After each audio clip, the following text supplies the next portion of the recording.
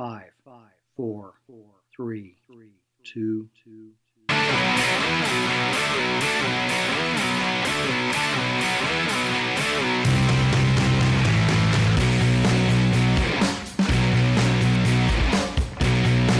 Hey, welcome to the podcast, One Dive at a Time. I'm your host, Rob Anderson, the director, founder, and scuba monk for Neptune Warrior.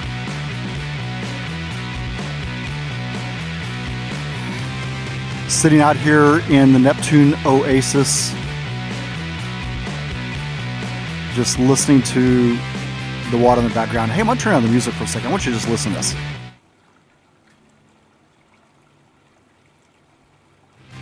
Man, isn't that peaceful? I love warm water, warm weather. Love warm water too, but I love warm weather when I can work out in the back. And oftentimes I get a chance to do that with my day job. I'm so much more protected. Not protected. Well, I guess I am protected, but I'm so much more productive. It's just that sound of water and nature surrounding you, and it's just good stuff. Hey, today we're going to talk about problem solving. Mike got a little bit hot there. Today we're going to talk about problem solving, and I'm going to share a tool with you that I've used probably since the early 90s. Had a platoon leader when I was assigned to Det 1. So let me explain the Det process to you. So a detachment can be assigned to different units, different military units, different service branches. Det 1 was actually assigned to an Army infantry platoon that was responsible for ground combat training. And you've heard the story a little bit in the past about the mission that we were on was retaking that training mission and bringing it back into the Air Force. So believe it or not, the Air Force actually is not just sitting around in chairs, pushing papers, flying planes, and things like that. We actually have our own ground combat force. And my job, as well as my fellow detachment members, all of us have been TDY and deployed and had, whether it's Somalia, Grenada, kind of aging some of the guys, but Somalia, Grenada, Desert Shield, Desert Storm, or other. There's a lot more other activities that had taken place. But all the members of my team in that detachment had all been on deployments like the Storm and Somalia and Bosnia and just other crap places. And I don't want to get too much into that story because I want to tell you, the reason why I'm telling you that background is that Lee Poe, who was my platoon leader and an amazing friend, amazing mentor, amazing leader,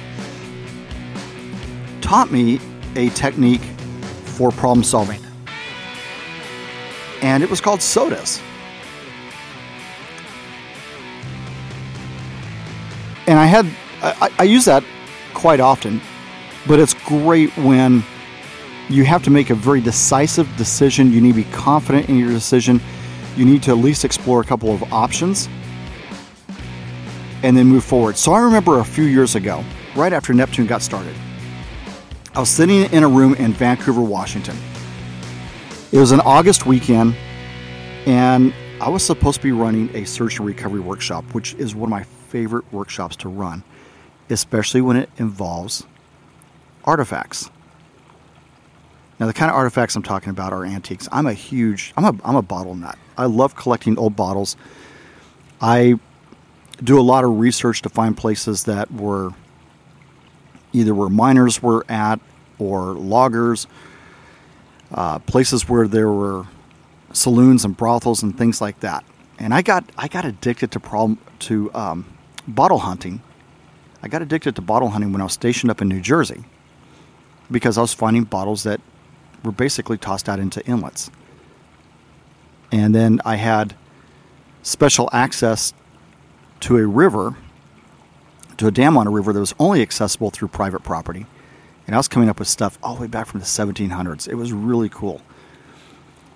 And that's a passion I love to share in diving. So I've got a couple places that I've had some folks help me out with the mapping and the geography and the history and all like that. of where I can take people and go do some bottle searches. So I remember sitting in Vancouver. It was like August, very, very tail end of August. I'm running a search and recovery workshop. We want to go out and we want to do some bottle collecting. Get up that morning, go grab breakfast, head out to the site. And the site that we're going to dive is closed. They've got algae and E. coli, and we can't get in there. Now, I've got divers that have paid $150 to take the class, plus they drove 7 to 9 hours, plus they booked a hotel room, plus they took out a lot of time on their weekend. And now it looks like my class is blown. Algae on the lake, E. coli, we can't dive. What do we do? And I mean, my brain is racing. You know, we just spent all this time driving out here. We spent money on hotels. Everybody's got full tanks. And by the way, we're supposed to stay another 2 nights. And it's hard to get out of the hotel, especially once you have stayed past, checkout time. It's really difficult to get out of that next night as it is. And there's just that emotional thing of, that emotional letdown of the divers. I mean, they were really looking forward to it. I've pumped up this course. I've shown bottles that I've recovered from that region. I've shown other bottles that I've recovered. We've gone through the groundwork, because I always do groundwork, especially with a search and recovery course. I always do groundwork before we ever get out to the dive site. As part of the course, I've purchased their e-learning, and I've got 10 people that are ready to go dive. And my mind is racing. What am I going to do? I mean, I'm the dive leader on this thing. I'm the guy who's running the trip from a professional standpoint. I mean, and I've got that same emotional letdown because I'm looking forward, not so much for me finding bottles. If I find one that's cool, what I'm really wanting though is for my divers to come back successful. You spend a lot of time investing. You take the time to invest. You take the monetary aspect of it to invest, and you get out there, and now you're not going to go find bottles. So my mind is just racing. And on my own side, I had invested in a trip going over there. I had invested in the e-learning. So I've got from an instructor standpoint, I'm looking for a way, putting courses together like that. I'm really looking for a way to even just, when it's for my divers, for my veteran divers, I'm just looking to break even. So I'm not paying to go diving, which is what was happening for a long time. So I've got to at least be able to break even on this with gas expenses and food expenses and hotel expenses and e-learning and finger reels and everything else I've got invested into this, right? And at the same time, that is not my divers' problems. Those are my problems. I've got to figure that stuff out. But I got to figure out a way to salvage this. And one of the things, one of the tools I've always tried to teach in Neptune is, coming to a consensus as a team. We're a tribe. And when we do things like sit at the pit, we've got a paddle that we pass around so that people can speak and not get interrupted. It's those type of norms for our community. And when I've got a situation where we have all invested, I probably had significantly more invested in this, but where we have all invested in this, how do we salvage it? So the tool that Lee Poe taught me is called SODAS. So in the early 90s, I was working for Lee. He taught me a ton of great skills. And one of the tools that I have used ever since then, whether it be for adventure planning or problem solving, figuring out finances, looking at relationships, is SODAS. It's my go-to tool. That's what I go to when I've got to solve stuff. And basically the way the tool works is as you take SODAS, you break it out to situation and listing what the actual situation is. It's almost like writing a problem statement. And by the way, writing problem statements is difficult because too often when we write problem statements, we try to put the solution in there instead of keeping it to what the pain points are, what just the facts are. We try to put solutions into problem statements, and that doesn't work really well. And I think at some point I need to do a podcast on how to create problem statements when you're doing solutions, because it's important not only in diving, but as you're trying to weigh out relationships, as you're trying to weigh out finances, as you're trying to weigh out career moves. Effective problem statements help you understand what the true problem is without going immediately to solutions. So in SODAS, you've got your situation. Then you have options. And I always try to list out 3 options. No more, no less. I mean, try to narrow it down to just 3 options. And then for each option, you look at what the disadvantages are and what the advantages are. And if you're working with a group and you're trying to gain consensus, you want to take that in from everybody. So the way it worked on this day is I had actually gone through the SODAS. I'd actually gone through the SODAS exercise at first on my own, and I was going to go out and present, hey, here's what we're going to do. I thought, well, let's build out some consensus. You've got people who've invested time, invested money in this, invested emotions in this. Let's go ahead and take it to the group. I'll just keep my options and what I really thought would be the solution. I'll keep that in my back pocket. And really what I wound up doing was I only presented what was my potential solution for it. I put that in, I threw that in as an option. That way the group could discuss it. I didn't throw in the advantages or disadvantages or anything like that. But you take the situation, you weigh out 3 options, you look at each disadvantage and each advantage. Again, the group is inputting this, and they just throw them up there. And then they have an opportunity to discuss it and then come to a consensus on what the solution is. Now, I'll actually cover consensus in a later podcast. And as it turned out, we came up with a solution that everybody enjoyed. And it was interesting because the options were, the first one, cancel the search and recovery workshop and just go back home. Hey guys, we tried. You know what? If you guys want to go dive, I can show you about 5 or 6 places. If you just want to go get lunch, if you just want, whatever it is that you want to do, you want to go tour downtown Vancouver or something. So option 1 was cancel the search and recovery workshop and just go back home. And I was pretty defeated at the time, but I wasn't defeated to the point where I'm just going to drive back. I drove all this way. If nothing else, I'm going to go dive somewhere. Option number 2 was provide a refund, find a place to dive for fun that was local, and I was willing to guide them. So I would have given back their $150, would have just gone and guided them, and then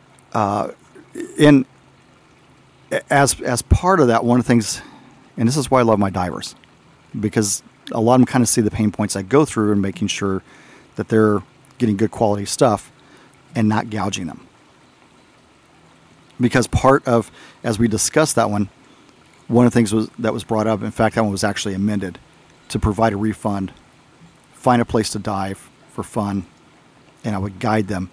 And they add on the caveat, if it's a good dive, we're going to tip you. If it's not, sucks to be you kind of thing, right? And there was actually discussion amongst the group whether or not to actually provide the refund or just do it on tips. And I had stepped in and said, look, guys, we'll do the search and recovery at a later date. If you think it's fair, then tip me. If not, then that's fine too. And then the third one was to teach a specialty such as underwater naturalist course, night, or move the course to a place like Les Davis Park, the search and recovery, move it to Les Davis Park, which is not far from there. They're on the Washington coast. So those were the 3 options. Cancel it, and just go home, provide a refund, and everybody go find a fun place to dive, or I'll guide them. And then the third one was to teach a specialty. To teach a specialty. So what you do again is you go in and you look at each option that's posted, and then the group lists out the disadvantages and advantages. And if I didn't mention this before, this is over on the blog site, so you can read it. And I'll have a picture of. I think I've got a picture of the journal entry that I had on that, and I'll throw that in there, which again is why journaling is important. And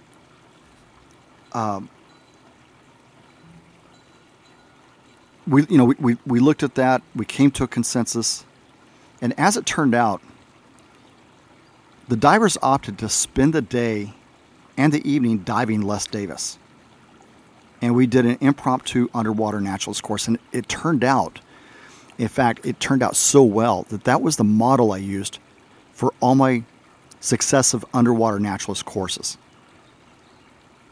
They had an amazing experience. What I did on my end is I covered the cost of the underwater naturalist, the e-learning. That way, when they got back, they could just do it. And I also forwarded some other training materials that I wrote after that supported the underwater naturalist.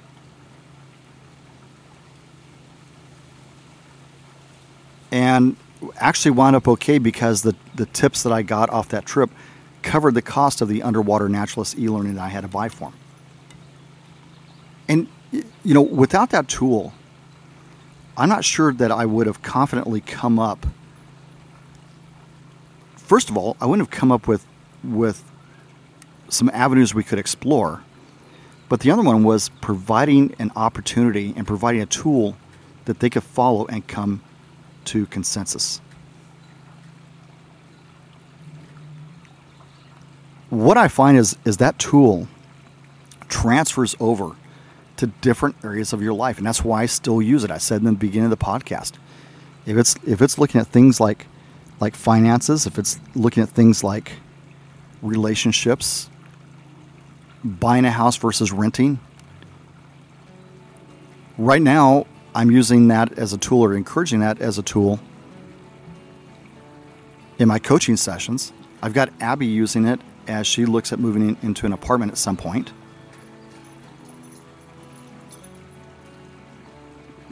Making some very tough decisions with one of our pups that we have. So it's an effective tool that you can use that makes problem solving a lot simpler and takes away that whole fog of war when you're battling to kind of figure out what direction to go. So again, the tool is SODAS. Make sure I've got it posted out on the blog, scubarob.com. And if you'll look under the section that says, I think it's like words of a scuba monk, or words of research of a scuba monk, you'll find SODAS as a recent post in there. So go and check that out. Hey, by the way, I haven't mentioned it in a long time, but you guys can call into the show. And I haven't, one of the things I try not to do is beg for you to share and like. I don't ask that often, but right now it'd be really amazing to get some share and some likes of the podcast. So I really appreciate that. Hey guys, I'm dumping a lot of podcasts on you all at once, kind of shotgunning them out there. As I've told you before, there's days I feel like laying out a podcast. There's days that I don't. I don't feel any, like I have to go do it. I'm not on a schedule. I want to keep it pure like that. So that's why you're getting 2 or 3 over the course of this weekend. Hey, again, appreciate everyone who is listening, everyone who's responding, people who are saying hey on some of the social media platforms. Really appreciate that. All right, guys, I think that's all I've got for this weekend. Who knows? I may lay out 1 or 2 more of these. Who knows, right? But hey, just remember, as long as you got air, you're all right.